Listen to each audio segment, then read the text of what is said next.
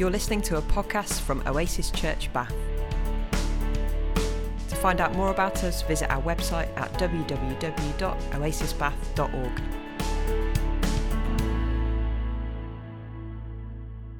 I'm not usually disabled, but I managed to hurt my ankle on Thursday evening, and so it seems appropriate to be speaking on disability at the point where I've temporarily disabled myself. But there we go. So as Joe says, my name's Rich. I'm currently the CEO of the Life Project Bath. I realise I should have a slide that has all the details, but you can find Google Life Project Bath. Other service search engines are available, and so on and so forth. And I might mention them as I go along.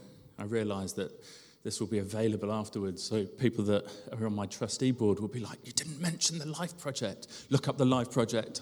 I'm not really talking about the Life Project much because I'm talking about disability theology. And I don't know if you've ever read the book The Twit by Roald Dahl. I always find it's a good place to start when I'm preaching in a church. There's a great quote, and it says, you can have a wonky nose and a crooked mouth and a double chin and stick out teeth, but if you have good thoughts, it will shine out of your face like sunbeams, and you will always look lovely. I completed a master's a few years ago, and my dissertation was looking at what is the face of the UK church for people who are adults with disabilities or disabled adults. You can argue about what term is appropriate. Different people will prefer adults with disabilities or disabled adults. I use them interchangeably, so apologies if I offend you with the language I use. It's not intentional. That's just some of the debate. But my question was, what is the face of the church for people with disabilities? Because I've worked with people with disabilities in the past. I've worked with young people with disabilities. I worked in a children's hospice. I've worked with young offenders, looking and identifying hidden needs and things like autism and ADHD. And as I became a church pastor, I went, well, there's loads of disabled people. I sat once in a church at the back and realised that in every row as I looked forward, someone was using a hearing aid. And yet we don't really talk about disability. And the church has a multitude of faces, as I'm sure many of you will be aware. Oasis Bath is certainly a different face of the church than Bath Abbey. They just look different, even if you look at the building. And then if you come inside, they're different. And as you get to know the people, it's different. And one quote that I used through my dissertation, and Joe kindly said, you can have 20 minutes to do your entire dissertation. And I thought, great.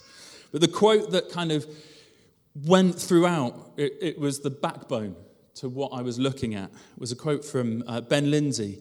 And he was talking about race when he quoted it, but it can be used in so many different settings. And it says, accessibility is being able to get in the building. Now, I struggled a little bit this morning because I came in at the bottom and had to come up the steps. But it was all right, and I now know to go out that way because it will be slightly easier. Diversity is getting invited to the table. Inclusion is having a voice at the table, and belonging is having your voice heard at the table. I would argue that traditionally, churches have had a theology that has certainly not been about belonging, probably not been about inclusion. It might have included some diversity, and we've struggled with accessibility. Before I go into the theology side of things, I probably need to give you a bit of disability background and give you some models of disability. And what I want you to be considering throughout this is, what is the face of Oasis Church to disabled adults, disabled children? What about caregivers? Because it's really easy to go, the church, but I always want to bring it home to where we are. What's my face to people with disabilities. So over the past kind of 60 years or so, there have been some huge shifts in the understanding of disability in society as a whole. We've got a fairly traditional model that was known as the medical model, which is basically the person has a problem or an impairment of some sort, and we will look for a solution, and the problem needs to be resolved. We want them to be healed, or we'll give them a piece of equipment, or whatever it might be. They have the problem, it needs to be fixed. That's the model that the church has kind of traditionally used. More on that. Then there's the social model, which says, actually, there's a problem with society. It is society that disables people. If you have a step rather than a slope, just because somebody has mobility needs, they weren't disabled until they arrived at the step. And you can take that into all spheres of life. There are many other models. I'm not going to cover the detail of those like I did in my dissertation. You'll be pleased to know, because we'd be here for quite some time. If you want further training, more than happy to go into the detail.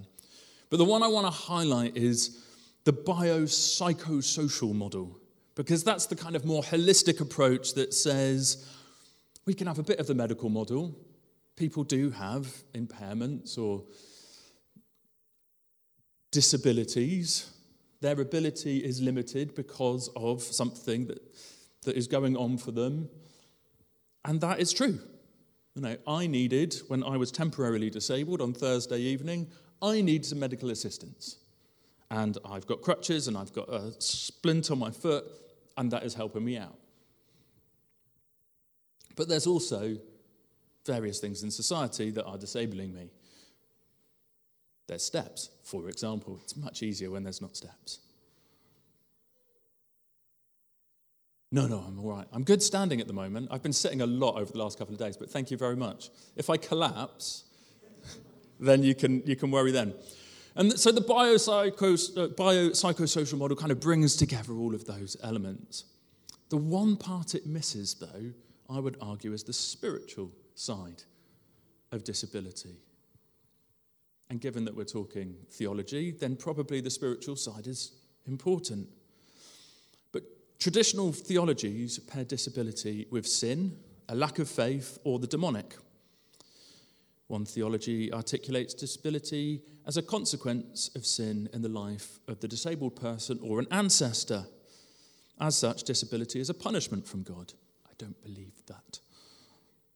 Alternatively, disability is considered as a result of demonic activity, which can only be overcome through exorcism.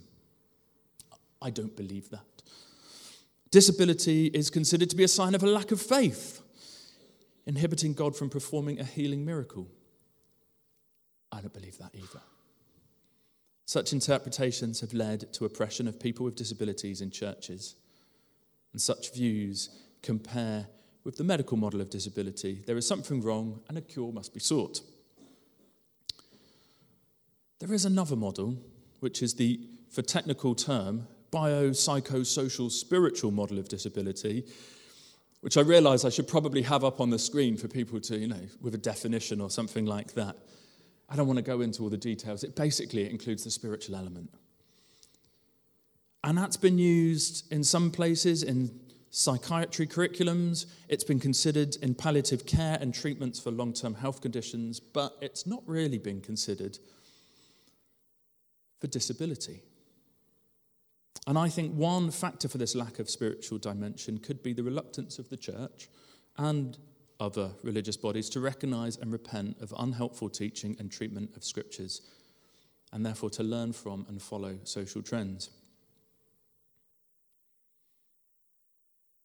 If we look at the New Testament as a whole, we get a sense of attitudes to disabled people that are not dissimilar of those to today. There's hostility. There is an incoherent response.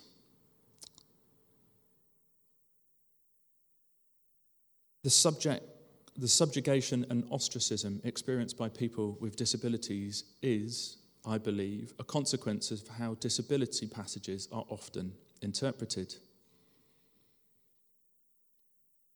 But if you look at the New Testament, you can look throughout Scripture, but I'm sticking with the New Testament mostly. Actually, it's quite unusual in ancient texts that the physically ill, the disabled, the disturbed and excluded are actually involved quite a lot. Jesus spends an awful lot of time with them.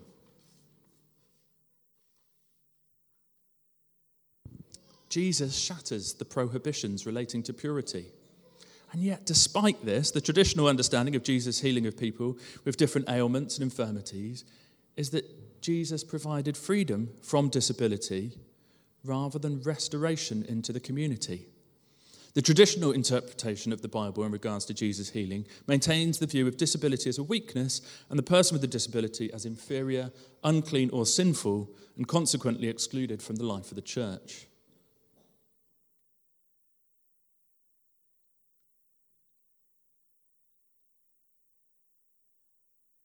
The light of God shining in Jesus is transmitted through the witness of the Bible.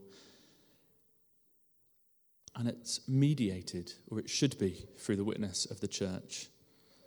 And when people with disabilities are prevented from encountering Jesus because the Bible as the Word of God can be an obstacle for some, and traditional interpretations of key passages exclude people with disabilities from the witness of the church, purely because you can't get to the church.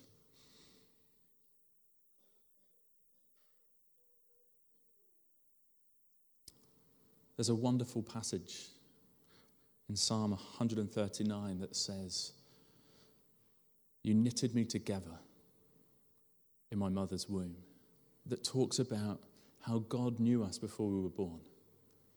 Talks about us, if we go back to Genesis 1, being made in the image of God. And often the fall is used as an excuse to say, people with disabilities, there's something wrong. They're not quite made in the image of God, and therefore they need healing. I'd like to play a short video that is some of my friends at the Life Project doing their interpretation of Psalm 139.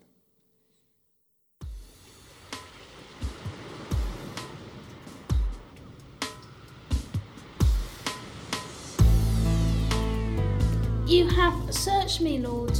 And you know me. You have searched me, Lord. And you know me. You have searched me, Lord. You have searched me, Lord. And you know me. And you know me.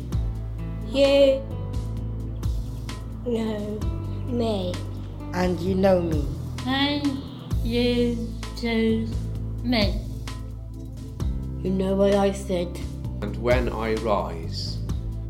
You know when I sit and when I rise. You perceive my thoughts from afar. You know when I sit and when I rise. You know when I sit and you know when I rise. You perceive my thoughts from afar. You perceive my thoughts from afar. You discern my going out and my lying down. You are familiar with all my ways. You discern my going out and my lying down.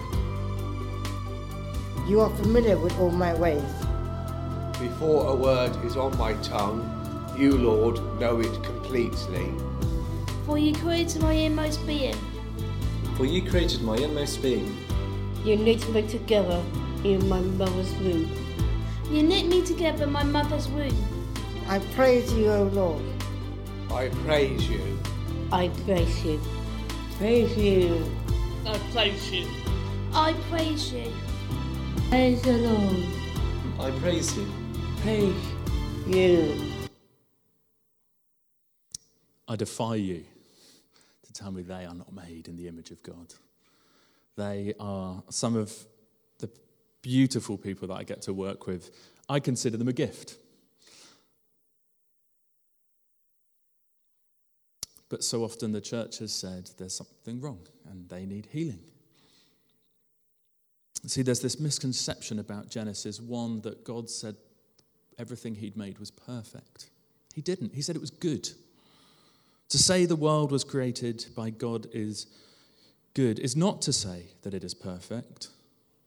If all creatures are finite, limited and vulnerable, and if challenge, risk and growth are part of creaturely existence as intended by God, then there is no reason to suppose that all forms of suffering are inherently evil. When we come to Christian theology, the person and work of Jesus is essential. Jesus himself said, "The blind receive sight, the lame walk, those who have leprosy are cleansed, the deaf hear, the dead are raised, and the good news is proclaimed to the poor." Locating healing as a principal component of Jesus' ministry, the traditional conflation of sin and disability has already been challenged today. The accounts of Jesus provide perhaps the most useful and compelling evidence for the disconnecting of the two. John 9 tells the story of Jesus healing a man born blind. In accordance with the prevalent understanding of sin as a cause of disability, Jesus' disciples ask, "Rabbi, who sinned, this man or his parents, that he was born blind?" And Jesus confronts the discriminatory view, replying, "Neither this man nor his parents have sinned." Jesus goes on to provide the radically countercultural position that God's works might be revealed in him. For people with disabilities, there are two important features of Jesus' message. Firstly, sin and disability are disassociated. Disability is not regarded as evidence of a sinful life. Secondly, God chooses to be revealed through persons with disability. Knowledge and understanding of God is found through his self-revelation in creation. Jesus' declaration of God's revelation through a man with disability is the antithesis of prevailing notions of perfection being the only means of God's revelation. For the man who receives sight upon his encounter with Jesus, it is the transition from spiritual darkness to light, recognizing Jesus as Lord and worshipping him, rather than physical healing that makes him a disciple. In contrast, in the same passage, the cited Pharisees were incapable of or unwilling to make this transition. I could talk about the story of Zacchaeus being a very little man. A very little man was he.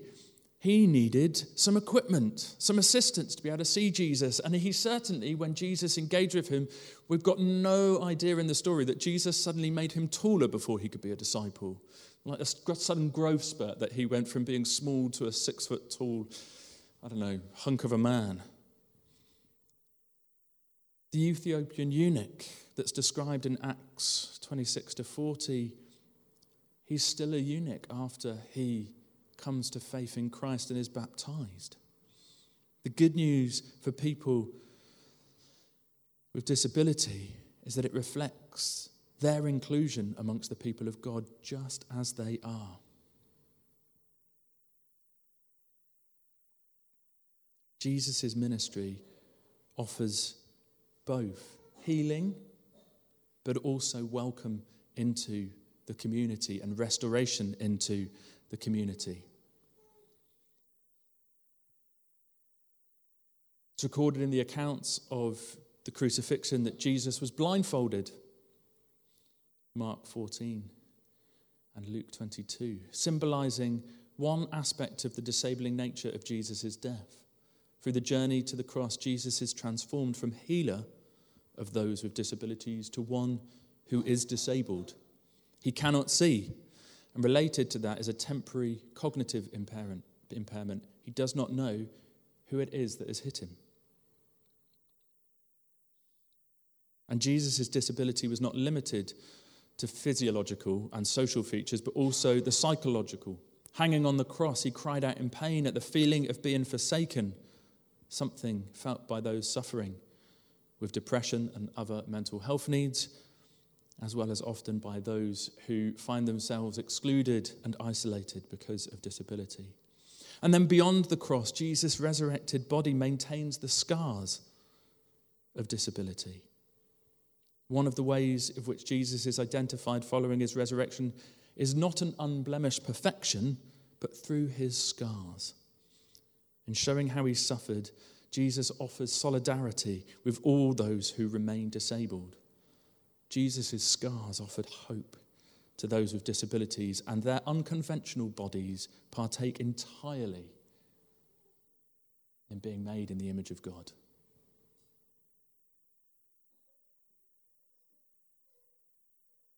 In Colossians 1:18, Jesus is described as the head of the body, the church.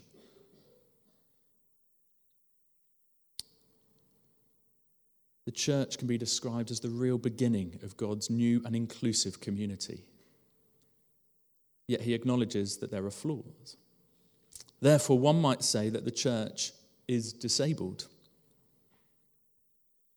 Regarding the New Testament church, Migliore writes that it was distinguishable due to mutuality, interdependence, forgiveness, and friendship.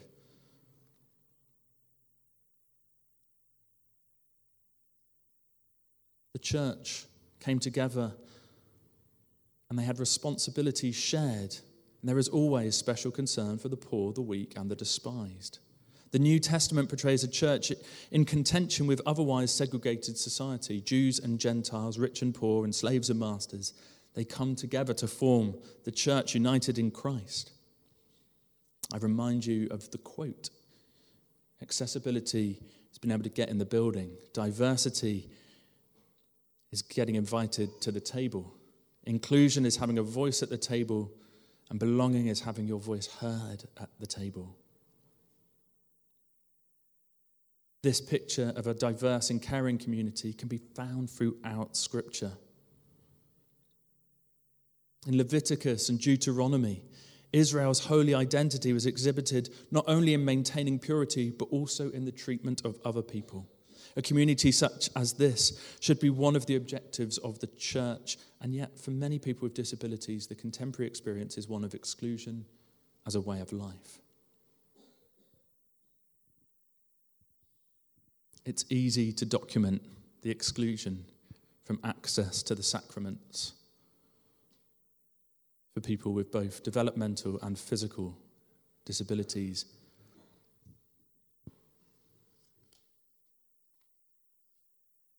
With the emergence of disability theology and a growing body of work that redresses the traditional biblical interpretation of disability so as to favour and welcome those with impairments, equality as made in God's image, one might expect positive change within the church. We should be moving from the reluctance of the late 90s and turn of the century when the laws changed in this country to say buildings, public buildings, including churches, should make reasonable adjustments, when at that time the response of church leaders was overwhelmingly not, how could we lead in God's mission in accessibility, inclusion and belonging, but what's the minimum we have to do? Because it sounds like it's going to cost a lot of money. And today, there are examples where too often contemporary church plants and church growth strategies overlook the most vulnerable. There is what you might call a success syndrome, the focus on numbers and sides leading to the fading away of the aged, the poor, and the disenfranchised. And because they are not seen to offer productivity for the church, for church growth, those with disabilities are discarded as non-essential. In its current state, the contemporary Western church often fails to challenge its own neglect of the most vulnerable through exclusion, unintentional or deliberate, and lack of access to the participation in the sharing of the sacraments. The church participates in spiritual birth control and euthanasia. If to be made in the image of God includes disability and the resurrected, Jesus bears the scars of disability, the church falls short of the glory of God, lacking some aspects of God's image when we fail to incorporate persons with disability. The yearning for healing is not merely about the cure of an individual, but for the whole church. Just as in baptism, when a person is baptized into the body of Christ and welcomed by his church by public affirmation. So the prayer for healing is an opportunity for such affirmation and drawing into the love and acceptance of the church. A church with a Christocentric, biopsychosocial, spiritual theology, hope you got that one, considers as one the individual and the community. Each member has God-given limitations biologically, psychologically, socially, and spiritually, and yet all are united in Christ.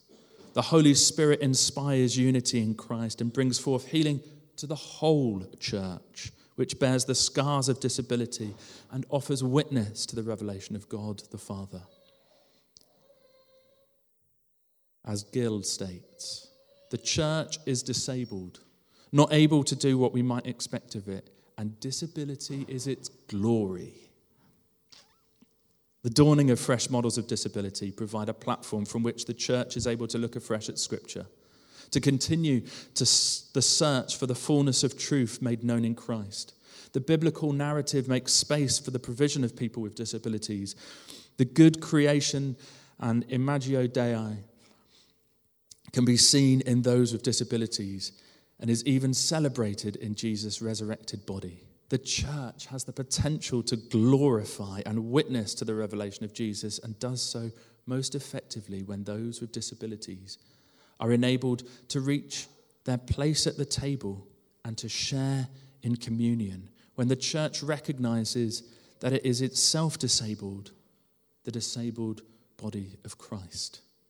The conjoining of different models of disability and theology into a biopsychosocial, spiritual theology of disability accepts the complex nature of disability and the need for a holistic approach to addressing the needs of individuals and the church community. Such an approach offers an authentic witness of Christ. If accessibility is being able to get into the building, and diversity is getting invited to the table, and inclusion is having a voice at the table, and belonging is having your voice heard at the table,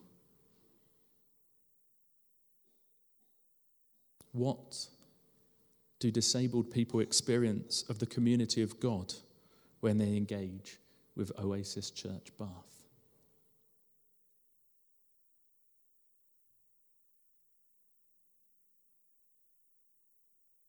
What is the face of God's church to people with disabilities? I will leave that for you to reflect and to pray upon. Thank you.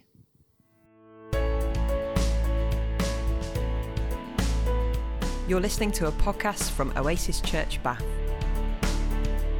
To find out more about us, visit our website at www.oasisbath.org.